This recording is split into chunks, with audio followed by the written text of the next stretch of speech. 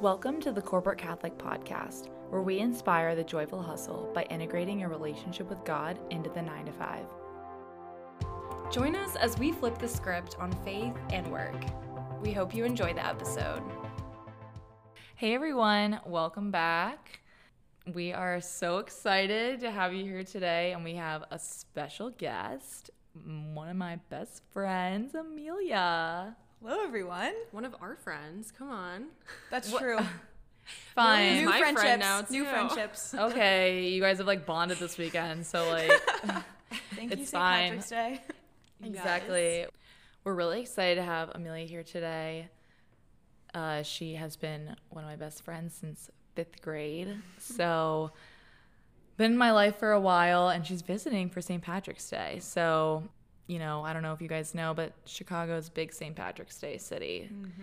So we do it a week early, which is kind of weird, but Amelia's here. And how was our weekend, guys? Yeah, let's ask Amelia. How was your weekend? How did St. Patrick's Day first. live up to your expectations? I mean, all I needed to see was Claire and the Green River, and I definitely think I saw both of those. The river was better than I think I could have ever expected. Amelia almost started crying. Really? I literally almost cried. Yeah, one tear was coming in my right eye. Because it was just so beautiful? It was so or- beautiful. It was more than I could have imagined. It's like the double rainbow guy, Yeah. from 5th grade, when you're like, it's just so intense. Like, that was Amelia at the river. Yeah, an emotional day for me. But it was so fun. I always like meeting everyone over here that Claire talks about so much. And it was just a good day, a long day, but a good day. Yeah. Yeah, exceeded my expectations, 10 out of 10. Yeah, we were hopping around the city. It was freezing, unfortunately. Okay, not as cold as last year, though. Yeah, that's Train so ride fair. was a 0 out of 10. Oh my gosh. But other than that, no complaints. I mean, that's any time on the red line. Let's be real. The train was packed, and I mean like body Sardines. to body. It was a lot. But it was at the point where all the people in the middle had nothing to hold on to except the person in front of them, and so we were all like, woo! But Like you're just close enough that you can just stand and you won't move because people, you'll just run. They're into gonna their hold you impact. Yeah, they'll hold you up. So Yeah, but it was a good day. We slept. We lost an hour of sleep though. That was tough. yeah. But we got up, got some coffee, we're revived, and we're ready to record.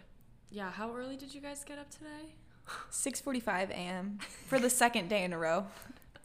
And Amelia's clearly not a morning person. I'm not a morning person at all. But for Claire, I will be, I guess. Amelia's practically nocturnal because she is a nurse and she does the night shift. So, yeah, I actually should be more cognizant of that, but I just completely ignored that and made Amelia get up super early. So, sorry. I mean, you gotta pack in as much as you can. I know, you're only It's a here for short so trip. long. Yeah. Exactly. Okay, well, Amelia, why don't you introduce yourself a little bit and just where you're from, what you do, what you're working on, what's going on with you? Okay, well, hello everyone again. My name is Amelia Ohlin. I have known Claire since 5th grade, went to middle school and high school with her in Columbus. I still live there now, and I am a night shift nurse at a children's hospital, and I work on the blood cancer and bone marrow transplant unit, which sounds very sad, but it's a good time. I really like it. I was born and raised Catholic, all the good things, still practicing, obviously, if I'm on the podcast. And yeah, I think that about sums it up. Just a night shift nurse. Well, and tell her, she was just telling us about the class that she's Okay, taking too. yes. Currently, I am in training to become a FEM instructor, which is fertility and education for medical management. So basically, I will be able to teach women about their cycles and fertility and ovulation and all the good things revolving around hormones and being a woman, because women just don't understand enough about their body, and that's sad, and we should fix that. So that's a very exciting new thing, and hopefully I'll be able to make some nursing moves with that. So Yeah. We'll see. So is that through your hospital, or are you doing it outside of?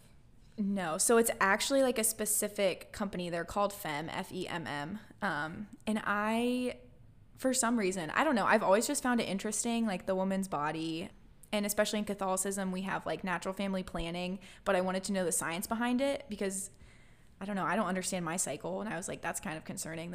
Happens every month. I should probably know a little bit more. And the more and more I researched and found out, I realized that no one really knows what's going on. And I feel like women are done a disservice just being put on the birth control pill and all that stuff, and we never get to the root cause. So I decided I would take a class to learn so that I could teach other people and myself. So it's pretty exciting. It's cool stuff. It might sound gross, but I like it. So yeah, and it's just learning about your body and how it naturally functions. So yeah, it's pretty cool. So. Yeah, and Allison reminded, well, I'm one of Amelia's little students. Yes, Claire is client number 1, as I'm going to call her. So she is my tester, my guinea pig. If my classes aren't going well, she's going to be the first one to know. So she's my practice guinea pig. I was like so excited because this was like one of my goals for the year, honestly, was just to like learn more about myself and in that way. Yeah.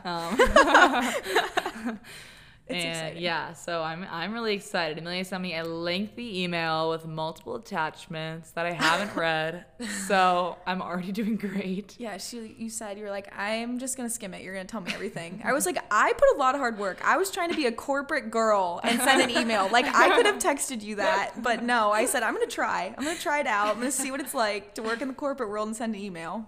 Wow, you're doing your own little consulting gig right here. You got your first client. I mean, it's great. I'm just learning from you two, I guess. I was channeling my inner Claire. Seriously, tips that you've learned from the pod. Yes, so good. Okay, and yeah, let's do a quick chat about how we know each other, though. Okay, like I'll start with this because Amelia, so I went to a K-8 grade school, and I was there my whole life. Amelia lived in another town and then moved to Columbus in 5th grade. And so Amelia comes to school and like immediately is like the most popular girl like day one because like, you know when like a new person comes, everyone's kind of like obsessed with them and like, oh my gosh, like someone new, like where's she gonna fit, like who's she gonna be friends with, you know what I mean? Like the whole vibe. And I like immediately thought we would be friends. Like I had a friend crush on you. Like I could tell that we would vibe. She hypes me up way too much. I could tell that we would be friends, but then Amelia like immediately started hanging out with like these other girls that like I wasn't really that close with, and so I was like, I'm so mad. Like I was like, like I don't know if we're gonna be friends now, and like I just really wanted to be your friend. So then it was like English class, and for some reason we got to choose. There were 3 books that we could choose to read. And you would like become like a group, you know, that reads that book. And there were 3 books, and 2 of the books like had so many people that wanted to do them for some reason, like 20 or 30 people, I don't know, just big class, and like a lot of people were doing those books. And then the book that Amelia chose had like 5 people in that group, and I was like, I'm doing that one. So we could like get to know each other. Did you know this? No. I mean, I've heard this story because she loves to tell it, but no, in 5th grade, I did not know that Claire was going through this much inner turmoil about being my friend. So, well, I was like, this is literally perfect. Now we're in such a small group, and then like we can hang out, and then we literally did become friends over that. No, we did. And then we did our like colonial days together, and I feel like after that, our colonial days project. Oh my gosh, sealed the deal for us. Yes. Hasn't left me alone ever since. So true. So true. Wait, so how did you feel about Claire? Like, did you even notice her before? What are your thoughts? I actually don't know the answer I'm going to be honest. When Claire tells this story, I don't think I knew who she was. I'm not going to lie. I knew who she was, like, once we got to the group. No, guys, I was overwhelmed. She was so popular. Too many people trying to be your friend. No, seriously. No, I don't remember it like that, but I do remember basically already had a 5th grade boyfriend. No, I'm just kidding.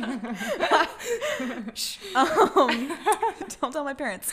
No, I knew who she was. But it just wasn't on my radar. I just wasn't worried about that. I was just trying to make it through the day, find someone to eat with. And I don't remember you till later. And I'm so sorry about it. It's okay. But she was always so good to me. She was a great friend. Loved I was her like a lot, missing teeth, so like That is also true, but that is not why we weren't friends at first. Weren't we all at that age? No, like that's the problem, Allison. People were done with that, not me. I was late to that game too, to be honest. So I get you. Yeah. Moral of the story, I don't remember you till later, but you were Okay. fabulous, lovely friend to me once I remember being your friend. Then we were like kind of inseparable, like BFFs, you know, the whole 9 yards, like for a long time. Yeah. I mean, till now, I guess. Till now. Till present. Yeah, but you guys went to different colleges, so Yes. you Yeah. just stayed in touch. Yeah, I feel like we were like kind of bad about that, like freshman, sophomore We were year, not but great. I think it was more just like figuring out how to like have a long distance friend. Yeah. And then we Figured it out I don't even know later. how we just kind of picked back up one summer. It wasn't like we didn't talk, but like No. I wouldn't say like we kept in like we knew everything about each other at No, that I point. probably knew but- nothing. Yeah. Well, it's like one of those friendships where like you don't see the person for a while, and Yeah. you Yeah. see each other, and it's like no time. Friendships go through passed. phases. Yeah. Yeah. Which I think is normal. But I think also I just like I didn't know how to like have a long distance friend. No, not at all. Because you I don't neither. have those until you go to college. You know, And then in unless you college, move. you're but- meeting so many new people, Yeah. and like everything's so new that it's- Yeah. But there was I never had like doubts that you wouldn't be in my life. So Wow. True. Didn't Yes, say it same. back. Say Same. it back. So wholesome. I never had a doubt.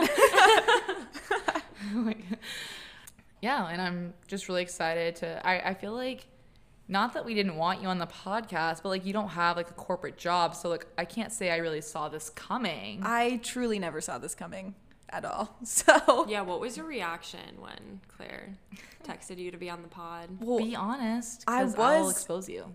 I was honored for one thing. I'm very honestly, I'm flattered. I think I'm your first non-corporate girly that has made it on the pod.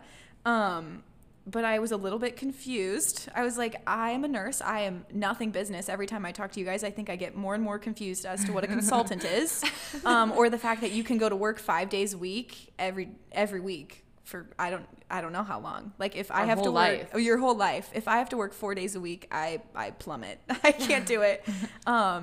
But yeah, I just was wondering what my take was going to be on your podcast. So I'm Yeah. excited to chat about it. No, Yeah. Amelia was like sent the cutest text. You were like, what? And then you're like, I'm so honored, like helping each other achieve our dreams. It's so cute. I did say that, yes. I like Aw. cried. I was at work. I was like, aw.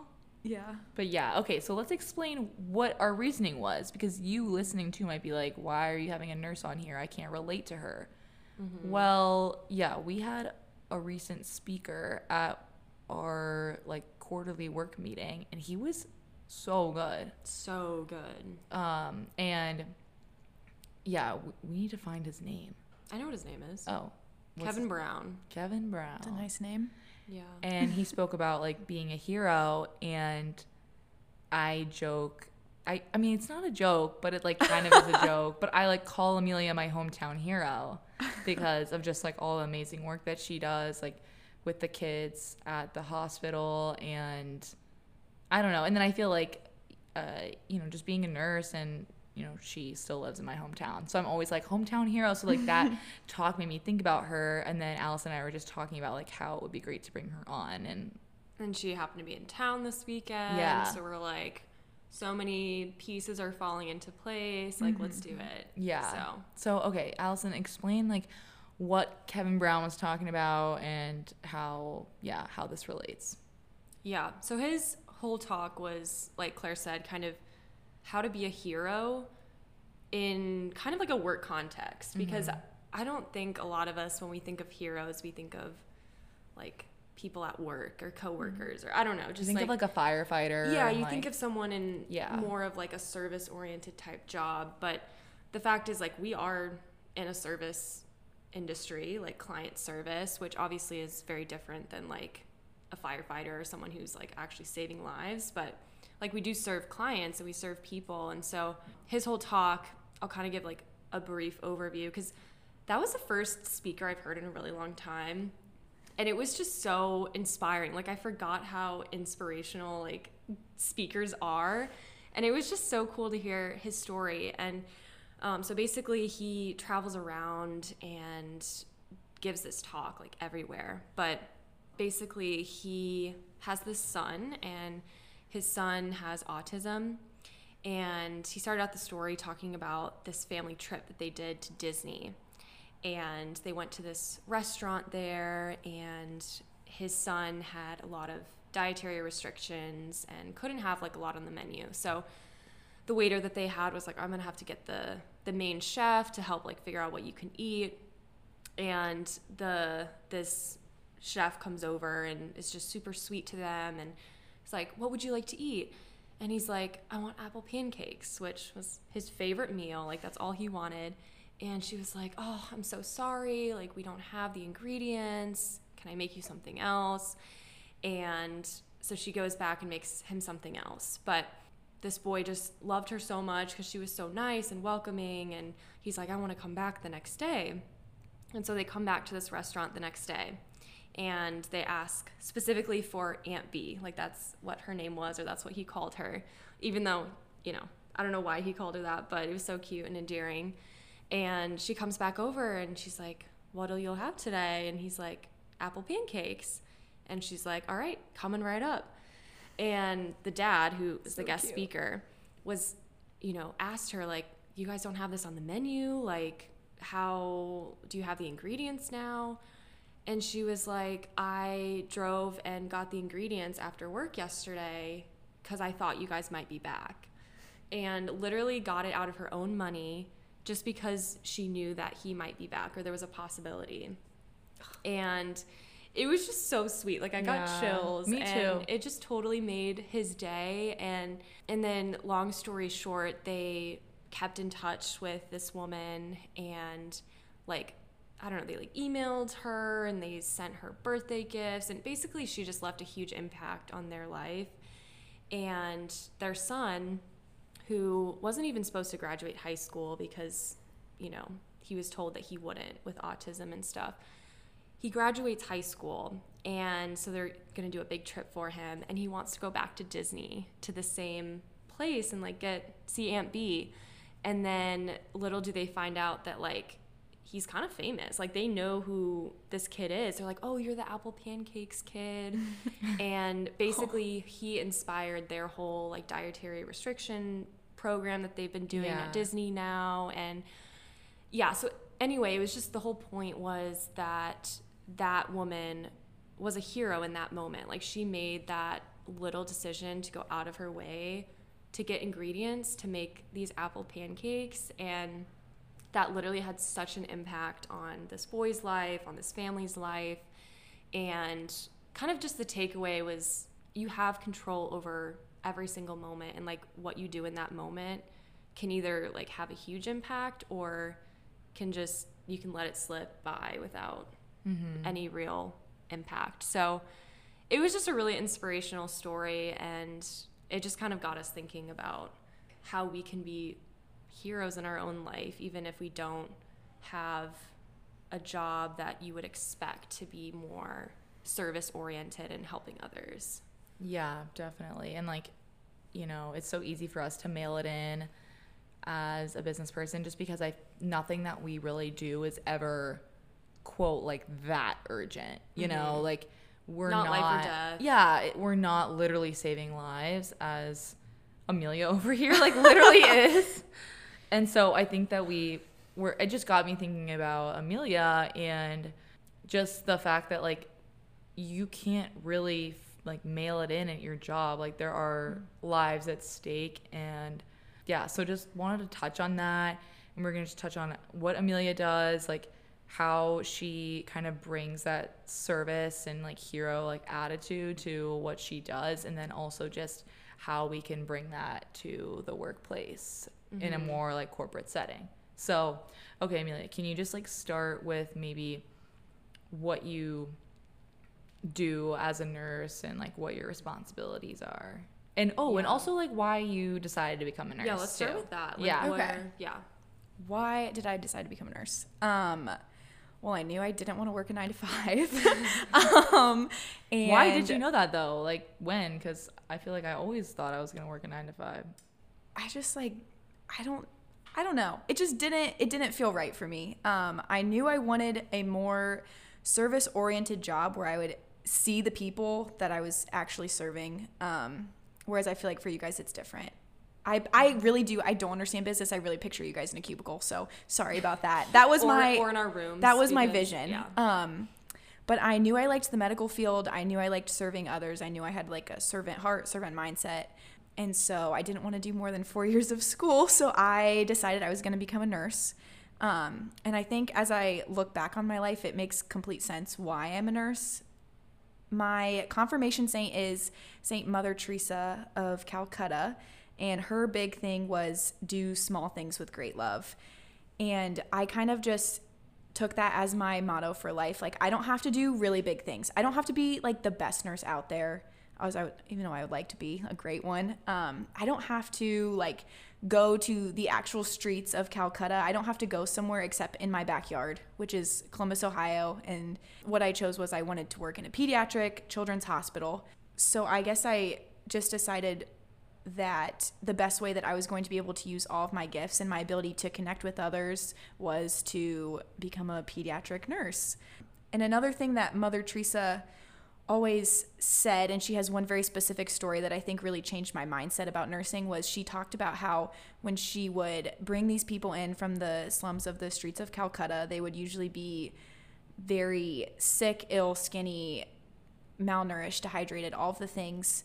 And her big thing was, even though they were like quote unquote like less than people in her country, she would always say like, how can I serve them best and how can I see Christ in them? So she's like, okay, if she's gonna wash their feet or change them or do like very vulnerable things with people that she doesn't know, how can she see Christ in this person and make them feel loved as Christ did when he was here? And I think I just took that mindset into my own life. And even though some of the stuff I do is so gross, like it really is, or just like abnormal for people, I'm able to be a part of so many vulnerable and intimate moments with people. And like, I've worked with adults, I've been working with kids for 1.5 years now, and it's not just like changing diapers or stuff like that. Like, it's being able to like connect with parents and like actually make a relationship with kids. And I think that was just something that I always wanted to do, but this was the most tangible way to do it. So I think even now I still have that mindset where I always just like think back like, okay, like, yeah,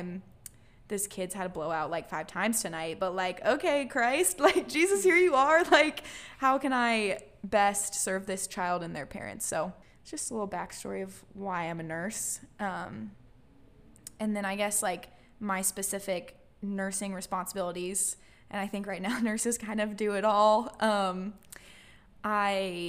Most importantly, like, I have patient assignments. Like, I have like my specific kiddos that I take care of every night.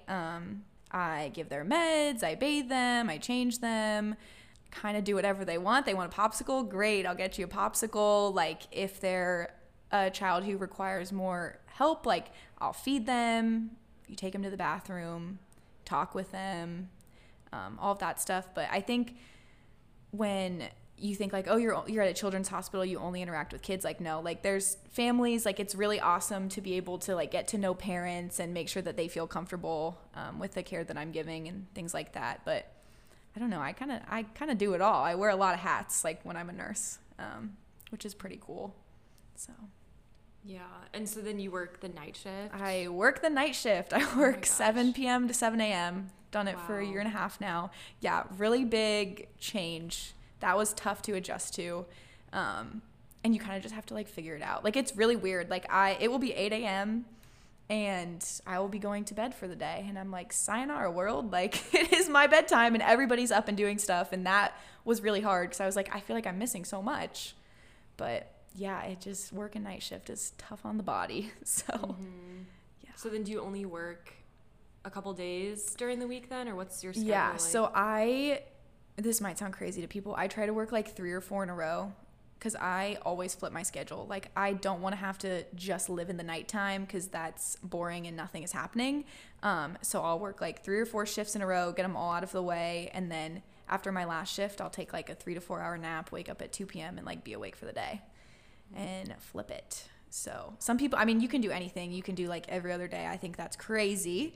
Or like 2 in a row or whatever you want to let that best fits your schedule. But preferably I would rather just knock it all out because it's no fun staying up that late every single night. Wow. So then well, first of all, how old are the kids that you work with? Are they really young? Or? So I can take care of a child anywhere from like 2 months to like 35. As long as you have pediatric cancer, you can come to our children's hospital. They love giving me the babies. I've had to learn to love it. They really scare me. They're just like so fragile. I'm like, I don't want to pick up your legs to change your diaper because you just seem so breakable, but they're not. And they can't tell you. Yeah, that's so hard. And I love talking, and I'm just like, what are you saying to me? Like, I don't know. So yeah, I have all different age groups, which I think is really cool to be able, like, I could have a 2-month-old and a 16-year-old boy and like a 10-year-old girl and all in one night. And it's just like so different seeing all the different dynamics between the kids. So I think that's pretty cool instead of just being with adults. Yeah. All right. So you were talking before, like we were chatting about what to talk about, but you were like, all right, I come to work with like a mindset. So can you describe like the mindset that you come to work with and what you're thinking? Yeah. So being a nurse, especially on an intense unit where you're dealing with cancer and end-of-life patients, it's really mentally and emotionally draining. So it's very easy to dissociate or not think about what you're doing. But I think it's important to actually be present with the patients that you're with and really think about what you're doing and how this is affecting the child and the family. So the 2 things that I like to do every single shift with all of my patients, first I think about the child and like, how can I make this night or day, if you're day shift, better? How can I do one thing that like just like makes it easier to fall asleep or makes them more comfortable or just like have fun? Like, are we going to play a game? Like, am I going to ask them what they did that day? Just like little things to make them more comfortable. And then also importantly for the parents, how can I make them feel okay and comfortable with the care that I'm giving their child that night? Like, I want them to be able to sleep so sound and not wake up and not worry about one little thing that's happening with their child, like whether that be an emergent situation or just like changing them or making sure that like they have their blankets on or they're not getting cold or things like that. Like, I just want them to make sure that they feel so safe and relieved that I'm their nurse for the night. Because I think we kind of just forget about them. And it's just, again, like Mother Teresa said, like the little things that you can do that just make it all worthwhile for like the families that you're serving. Yeah. How do you keep track of all of that? And like, I don't know.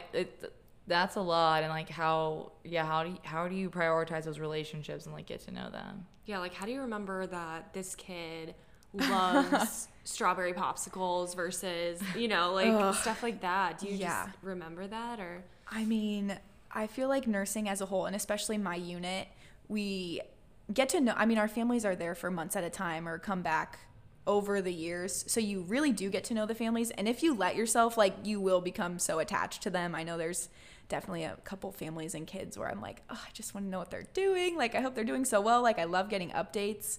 So I think my unit, we're very good at being like, okay, this kid likes this, or like this patient really loves karaoke. Like, we have one kid that does karaoke every night. Oh my gosh. It's really cute. That's so cute. It's really cute. Or like, that's okay, my kid. Me too. Or like, this kid really loves Takis. Like, if you want him to take his meds, like, bring him a blue bag of Takis. Like, he will take them. Things like that. But I think it's like any relationship, like, you know what your best friend likes. You know what I'm saying? Like, oh, like, I know if my best friend's having a bad day that she's going to want, like, a Reese's. So I'm going to go buy that for her. And it's the same thing with our families. Like, after you've been through so many, like, vulnerable moments and intimate moments and you get to know them, you're just like, oh, like, I know this mom hasn't slept in days, so I'm going to go take her kid on a walk and she's going to take, like, a 30-minute nap or an hour nap. Or I know that, like, this kid really likes this. And you kind of just, it's just like a friendship. Like, you just get to learn and know it. And, you can write it down if you want, but I don't know. I just have it up in my head. I don't know. It's a gift. I like the small details. I just remember them. So I don't really have to write it down. But if you ask anyone on the unit, they'll be able to tell you something about some kid that will make it better for them or something that they enjoy. Do you have like a schedule? Because at least in business, my calendar kind of like dictates my schedule. So I find it hard sometimes to be present with the people that I am, because I'm like, I have to run to my next meeting. And like, do you have to run to your next patient, or like, how can you be present with them when at least I find myself thinking ahead, and I'm like, I have to do this next thing, so then I get not as present. Yeah, like, do you have the freedom to just be like, I'm gonna stay and sing karaoke with this kid tonight, or like, no, I gotta feed to the next patient? I wish I had that ability, but no. Our unit just has very sick kiddos, and certain things are very time sensitive. So like if they have chemo, like if I do not give the chemo at this time, like that is not okay, not allowed, not great for the patient. Or they can get really sick really fast. And so if I'm with another patient, if they're stable, it doesn't matter. Like if I'm in that moment with them, like I have to get to my other patient. So I feel like when I first started nursing, I was so task oriented and not really able to be present with my patients. It's definitely like a skill that I've had to learn and develop. But I always try to at least plan out my night, which never works out how it's supposed to. Something always goes awry, or kids are difficult. But I try to at least like block off a certain amount of time, or like if I know my 8 o'clock hour is really busy, I'm not going to get to talk to anyone, or I have to like talk while I do things, like while I'm giving them medications or changing them or doing whatever. That's my time. And if I can come back, great. But also like if you see people, walking around the unit, like parents are up in the middle of the night, like just walking around, like taking the time to talk with them and just trying to be present then. And I think a lot of our parents know that we're very busy and that there's a lot going on the unit. We have a really big unit. So I think they understand that like I can't just be there the whole time. But yeah, it is very hard to be present and prioritize that. But it's hard because I'm like, I know Mother Teresa would do that though. I Like, know. I feel like she was good at that, but I find myself it's so hard because I guess I'm kind of like that organized, like type A person where I'm like, I got to get to my next thing. Yeah, there's like definitely like a set agenda that you have to follow. And I think that's the biggest thing that's like difficult, is just like taking the time to just like take a pause. And especially like if I have a night where I'm not that busy, like, okay, maybe I don't want to chat with a patient. Like maybe I really am having a rough day and I don't want to do a single thing and I just want to dissociate and just do my work and leave the room. But it's just that challenge to yourself to like, these people are in like their worst, especially when I come to my job, like they're in one of the worst stages of their life. Like this is such a sad time. Like it's so sad to be like a newly diagnosed family and you're going through the first things that happen to your child, like the first fever, your first chemo, like your first transplant, or like things like that. And it's like so isolating. And I have to remind myself that it's an honor to be a part of like such vulnerable times for these families. And like, I'm their nurse that gave their chemo and they're going to remember me. And like, I might not remember their kid in like 15 years, but they're probably going to remember my face, or like remember the nurse that admitted them when they were diagnosed, or things like that. And just reminding myself that as much as it sometimes is not that great, or you don't want to be present or understand that it's an honor to be a part of those vulnerable moments. So I think if you just have to like change your mindset and look at it that way, that's been helpful. But you're their hero.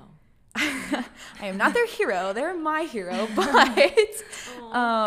I love that. Like, how do you view these children as your hero, so like how do they impact you? You always like buy their shirts and stuff. Yeah, I do. Amelia's always wearing like a shirt from her kids who are like raising money. Oh my gosh, that's so cute. Yeah, I definitely have my favorites, don't tell them. But I mean yeah, I do think that these kids are my heroes. I think they just remind me that there's so much more in life that's important than like the random mundane crap that like happens in my life that like I want to complain about.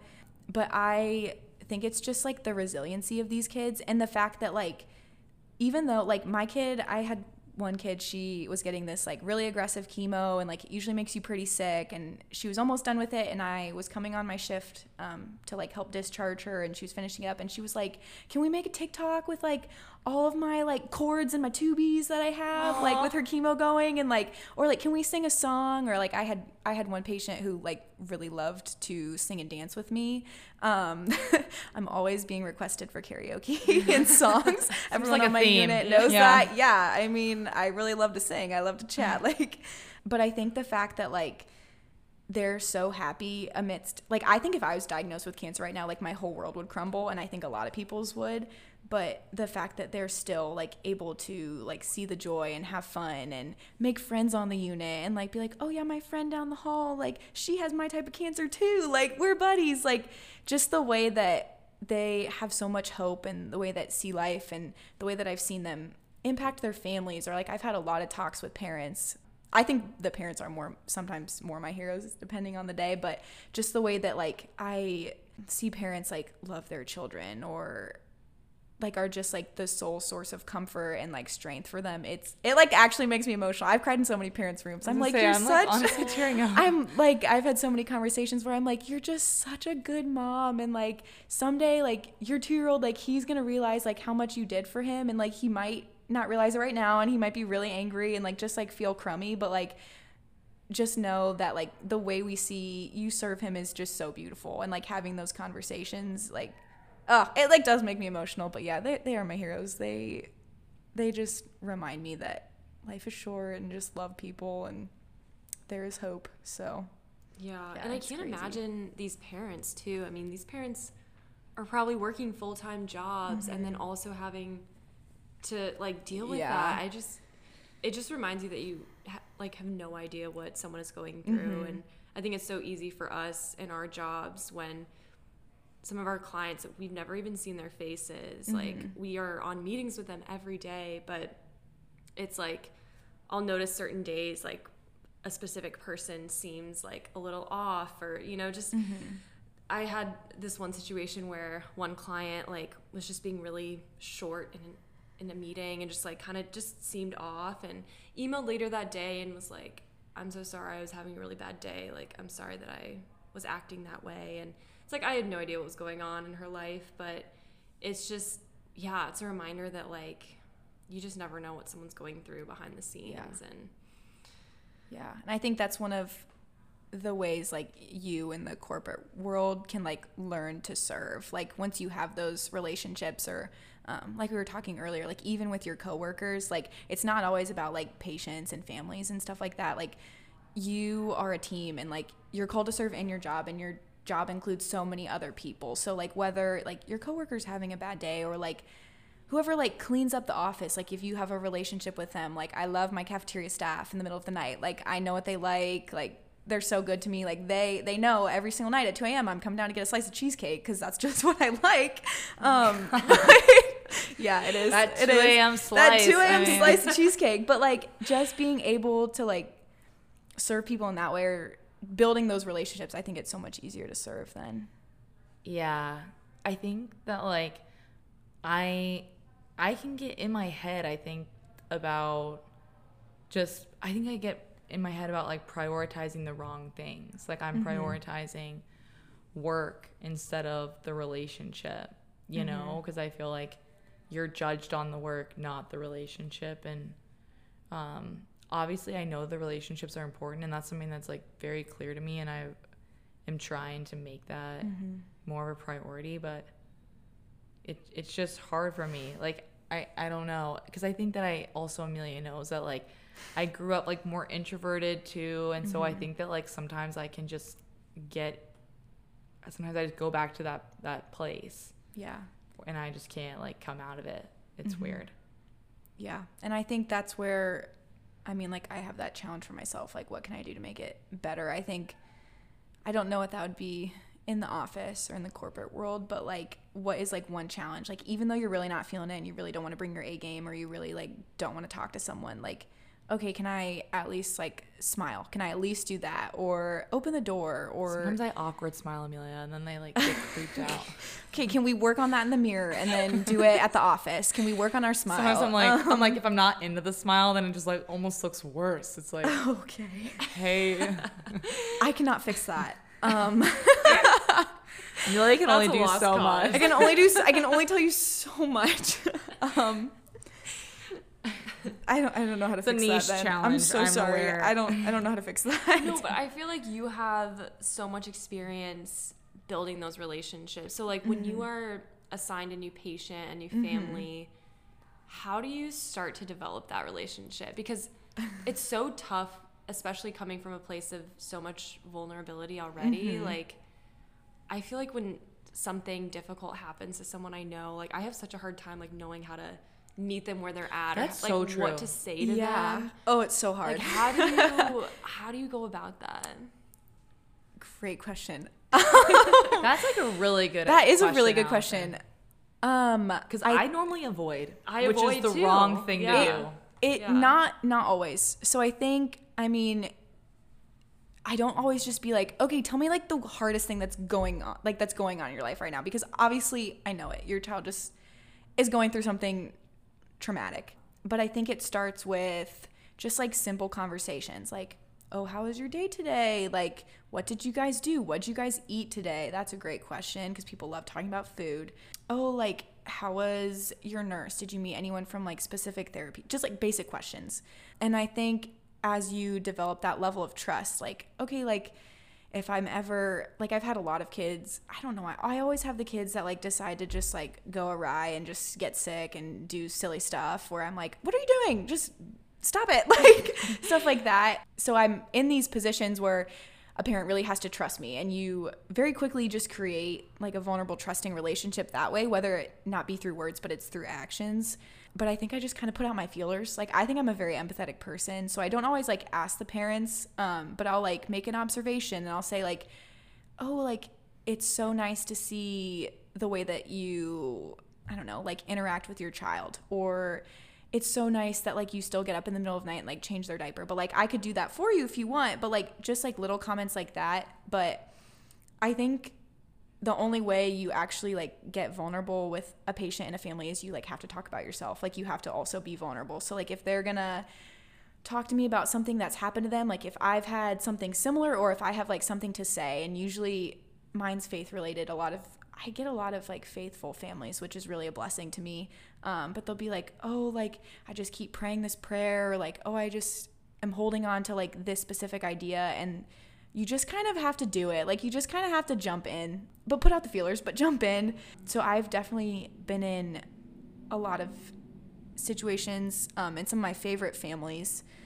I've just been like, oh, I see you pray this prayer, or oh, I see this image of Mary, like you must be Catholic, or something like that. And then I'm like, oh, I'm Catholic too.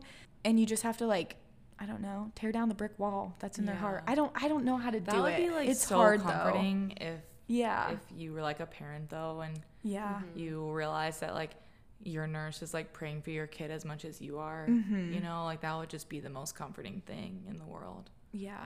And I think it's really like you yourself just have to be vulnerable. Like it's so awkward. Like you'll figure it out, and it's painful for sometimes, but I mean it's so important to do that, because I mean, I don't know, relationship is just a good thing. And I don't know. I think part of it is maybe like asking good questions and like having that. I think that like, I don't know, I was talking about with my mom about this, and just talking about you know, when someone's passed in someone's life, and you know, sometimes people kind of bring that up, and I never knew what to say.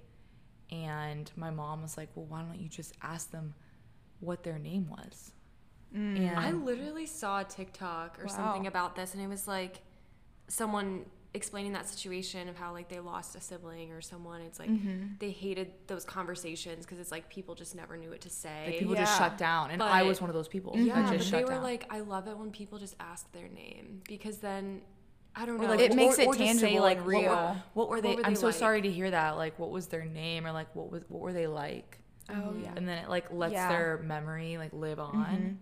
Oh, I little love bit. asking parents for pictures of their kids. Oh, I love it. Yeah. Or like videos, like, oh, like you got to leave and like go home for Christmas. Like, can I see photos? Or like, what did you guys do? Or like, I had one patient, it was my first time ever having them, and it was the 4th of July. And so in Columbus on like July 3rd, they do like red, white, and boom.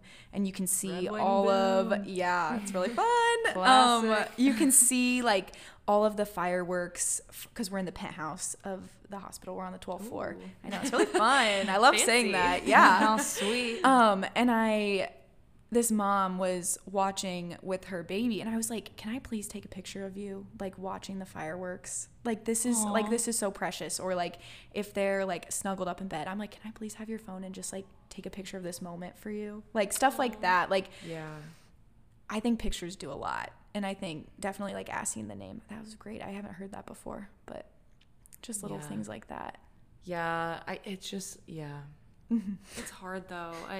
But I think it also does start with being vulnerable too, because I think when I've been able to really connect with coworkers, it's when I know about what's going on outside of work, or they talk about a hobby that they have, and then I'm like, oh my gosh, it's so cool. I had no idea you did that. And it really helps so much to build those relationships, and then you work better in a team too, because you actually trust those people, and they're not just people that you talk to from 9 to 5 and like you don't care what happens outside of that. So. Like sometimes you got to be willing to share, you know, like when someone's like, how was your weekend? Don't just say like, fine, how was yours? Like say something that happened, and then say something that, you know, you might be wanting to share, or like could be a good conversation point, you know, because you're like, oh, you know, if I was like, oh, my friend from grade school was visiting, like so great to connect, and it's like, wow, like that's so great you have a friend that long, like that makes me think of my friend that I've had my whole life too, or you know what I mean? And then you like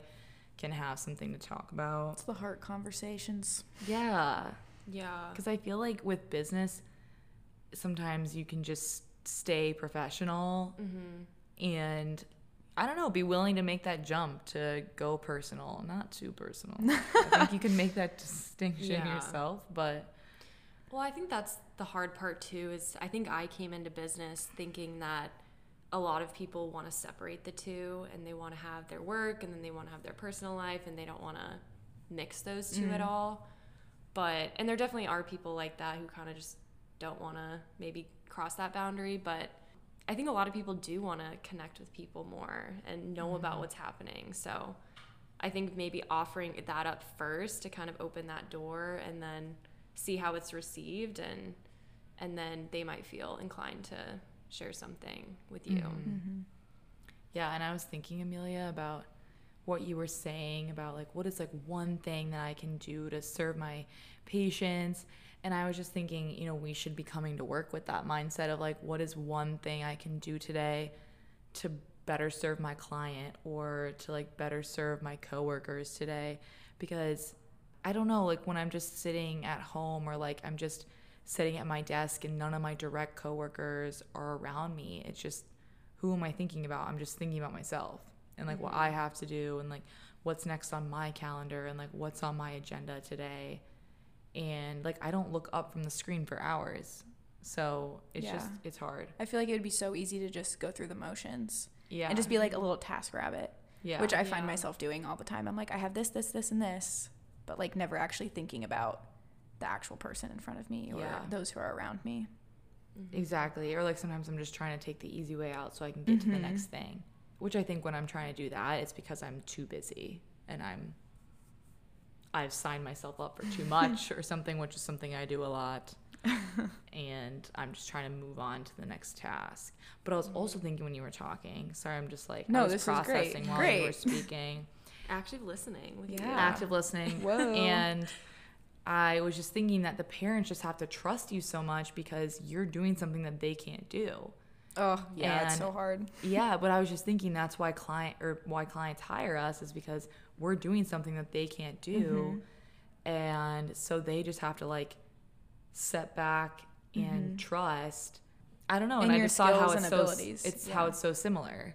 And but they're like watching, but they can't help. And that's kind of similar. Like we have check-ins with our clients and whatever, but they like can't do it. They're just watching us though.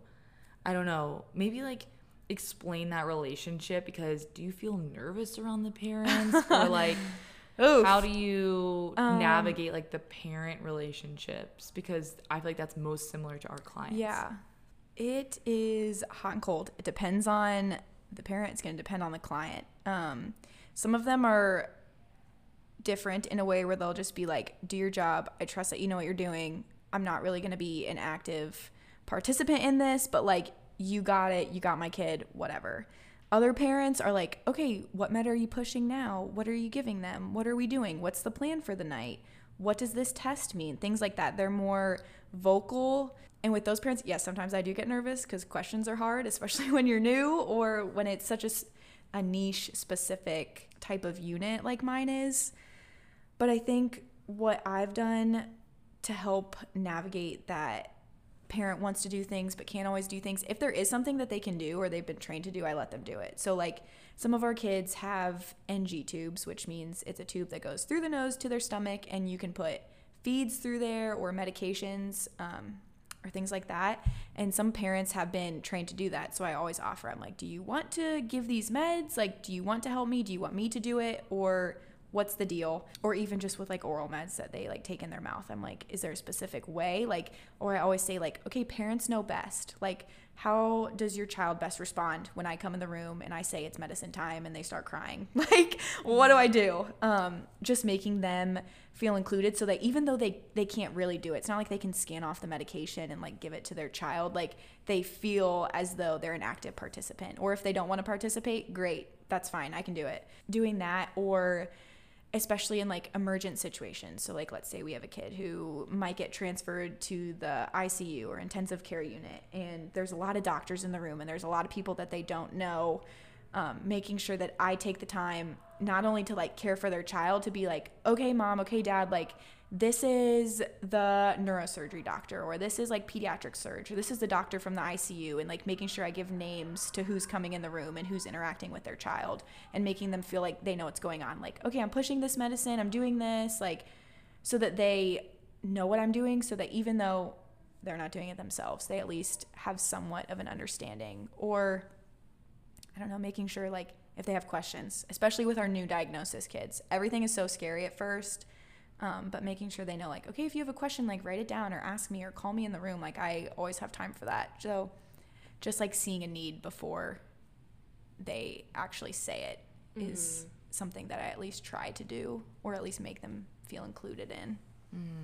Yeah, and that's such a good point, too, of just, like everyone needs different things, and being able to be attuned to what specific people need. And it made me think of business and, like, how a lot of what I do is software implementation, and it's like totally new for these people, and a lot of them aren't tech savvy at all, so like it is so scary for them. Like, they've been doing one thing the same way for like probably 20 years, and then for us to come in and be like, nope, we're changing this, like you have to do this. And a lot of times they don't want to ask questions because they're like, they don't understand what's happening, or they're embarrassed. And like, I think I can be so much better about like trying to meet them where they're at, or trying to be empathetic, or like that's something that I feel like I could do to better serve them and make them feel more comfortable. So.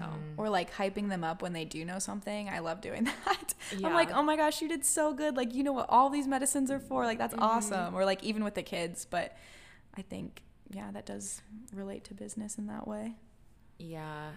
Have you always been in this mindset though? Because I'm just trying to think of how I feel like, you know, I'm leaving this podcast with like, yes, I want to be more service oriented, I want to be more people oriented, but how do I develop that mindset? Like, how do I make that a habit?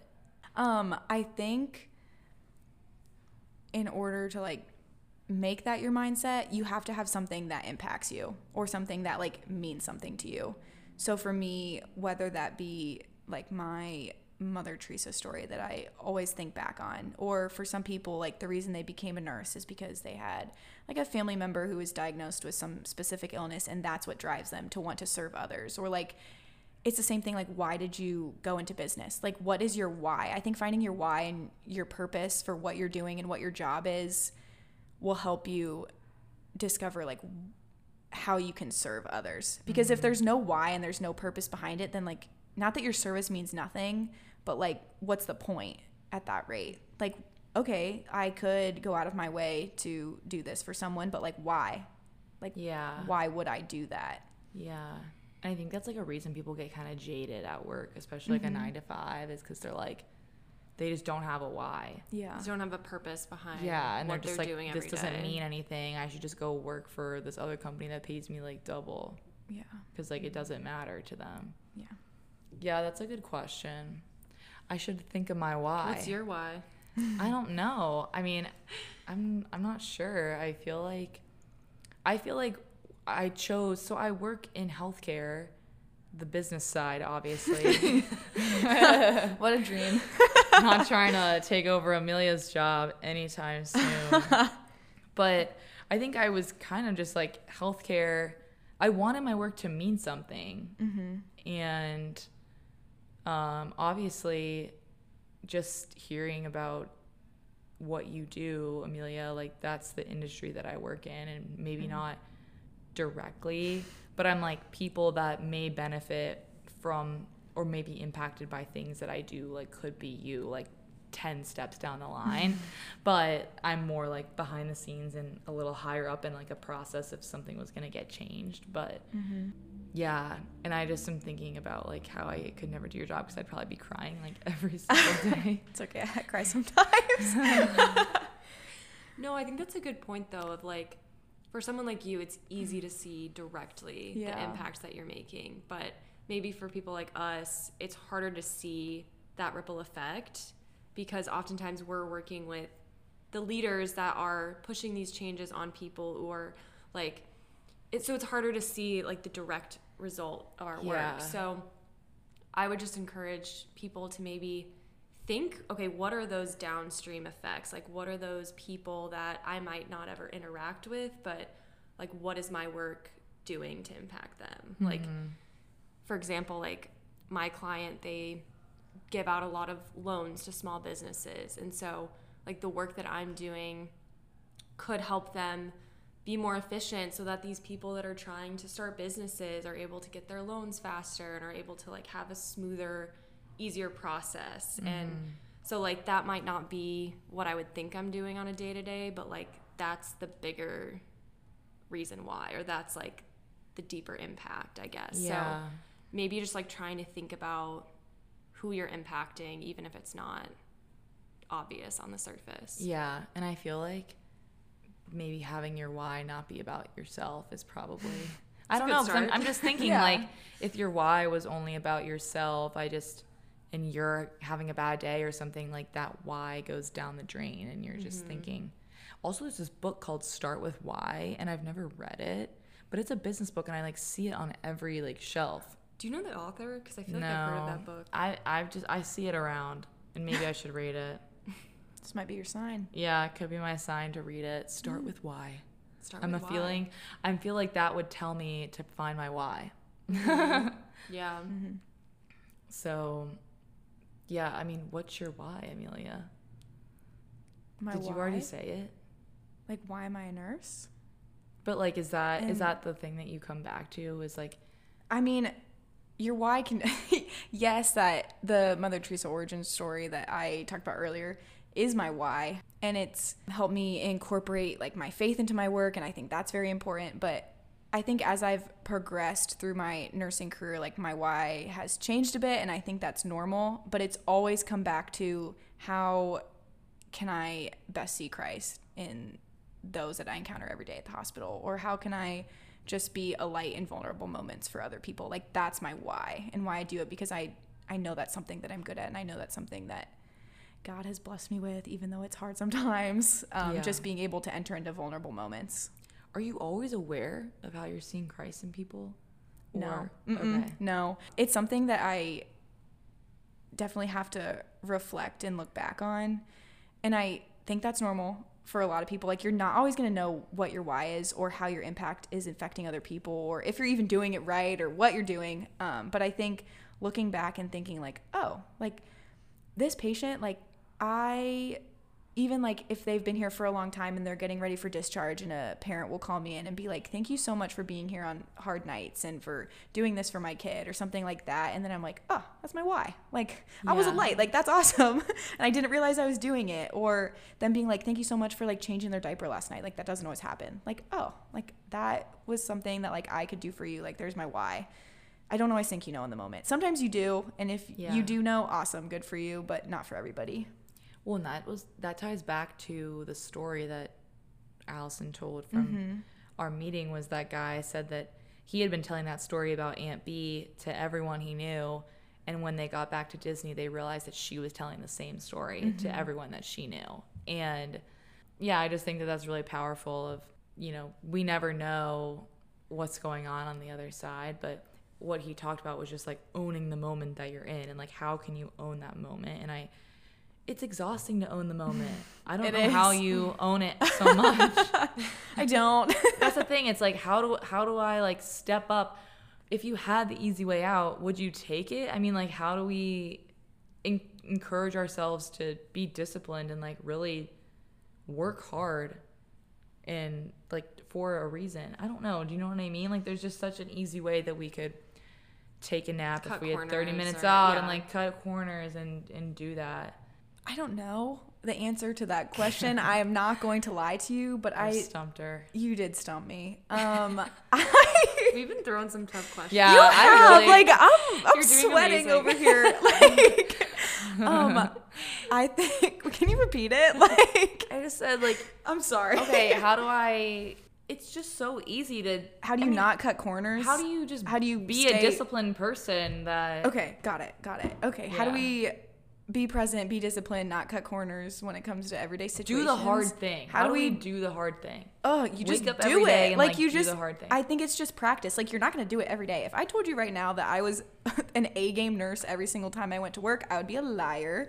I obviously do my best, and like sometimes like I literally do the bare minimum and I go hide and I don't talk to anyone, and like that's just how it is that day. But like that can't be it.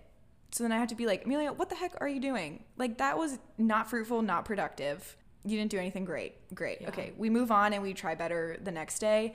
And I really just do think that it's practice. Like, if you're not just all of a sudden going to become a pro at something, you're going to start off an amateur, and you have to keep trying your best and keep practicing your craft until you achieve it. So I think that's the same thing with the discipline in a service-oriented life. Like, you have to keep trying to work better at it, and you're never going to fully achieve it. It's something that's going to change throughout your life. Like, I'm not going to be, well, I mean, I will be a nurse forever, but like my job isn't going to be a bedside nurse forever. So yes, like this is how I'm serving right now, but I'm going to have to learn in my next job or like in my next stage of life, like how am I going to serve? Yeah. And it's just practicing and figuring it out. Yeah. And I think that's the biggest thing, is committing to that kind of lifestyle or that mindset, because you're not just going to become a service-oriented person by accident. You know, like that takes intention, that takes dedication. That's a great word for it. Yeah. You have to be very intentional with what you're doing. Yeah. And another Mother Teresa quote that I always remember from her is, she says, like, if you want to change the world, start at home. Yeah. And so maybe for all you out there, if you're wanting to develop like a service-oriented mindset, start with, how can I best serve my roommates?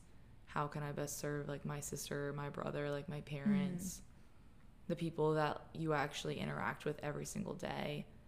And then maybe move up from there. Yeah, because I think it's easy to be like, oh, I need to volunteer more, or I need to find these other opportunities to serve others. And no, it's like there are so many opportunities right in front of us that start there. Like, start where you are. Yeah, literally start in your own backyard. You don't have to go on a mission trip. You don't have to go somewhere crazy. You just have to be where you are, and you will find a need. Because you're where you are for a reason. Yeah. Boom, mic drop. All right. I think that's a good stopping point, honestly. It's a good note to end on. Any final thoughts, Amelia? What did you think of your podcast experience? I mean, I thought it was great. I never thought I would be on a podcast, but I thought it was kind of fun. It's weird talking to people that I can't see, but I mean, people you're serving and you might not know your why. Oh, my ripple effect. Here we go. Yeah, just honored to be here and share a little bit about what I do. Yeah. This was fun. Our hometown hero. Yes. Thank you. So, thank you. Yeah, Amelia is just, one of the good ones. Love her so much. And thank you so much for being on the pod. Yeah, thanks for having me. All right. Well, thanks everyone for listening. And we hope you enjoyed and found ways to kind of just like reflect at actually get a grip. Like, we're in our corporate jobs. Well, I'm like, I just think like, So okay, fair. let's remember that there are people out there seriously saving lives and like orienting it just makes me feel like, I don't know, it doesn't make me feel bad, but it makes me want to step up my game to really am I really doing as much as I can to serve the people that I'm serving? And the answer is no. And then I like see Amelia out here like giving her all for these kids and like their families, and it just like, you're calling me higher, like you're calling me to want to serve the people that I'm serving better. So hope this like inspired you. And yeah, and it's Lent, so it's a good time to like start these things and start reflecting about it. And yeah, thank you so much for listening, and we'll talk later. See you next week. Bye. Bye. Thanks for listening to the Corporate Catholic Podcast. Give us a rating and follow us on social media at Corporate Catholic Pod.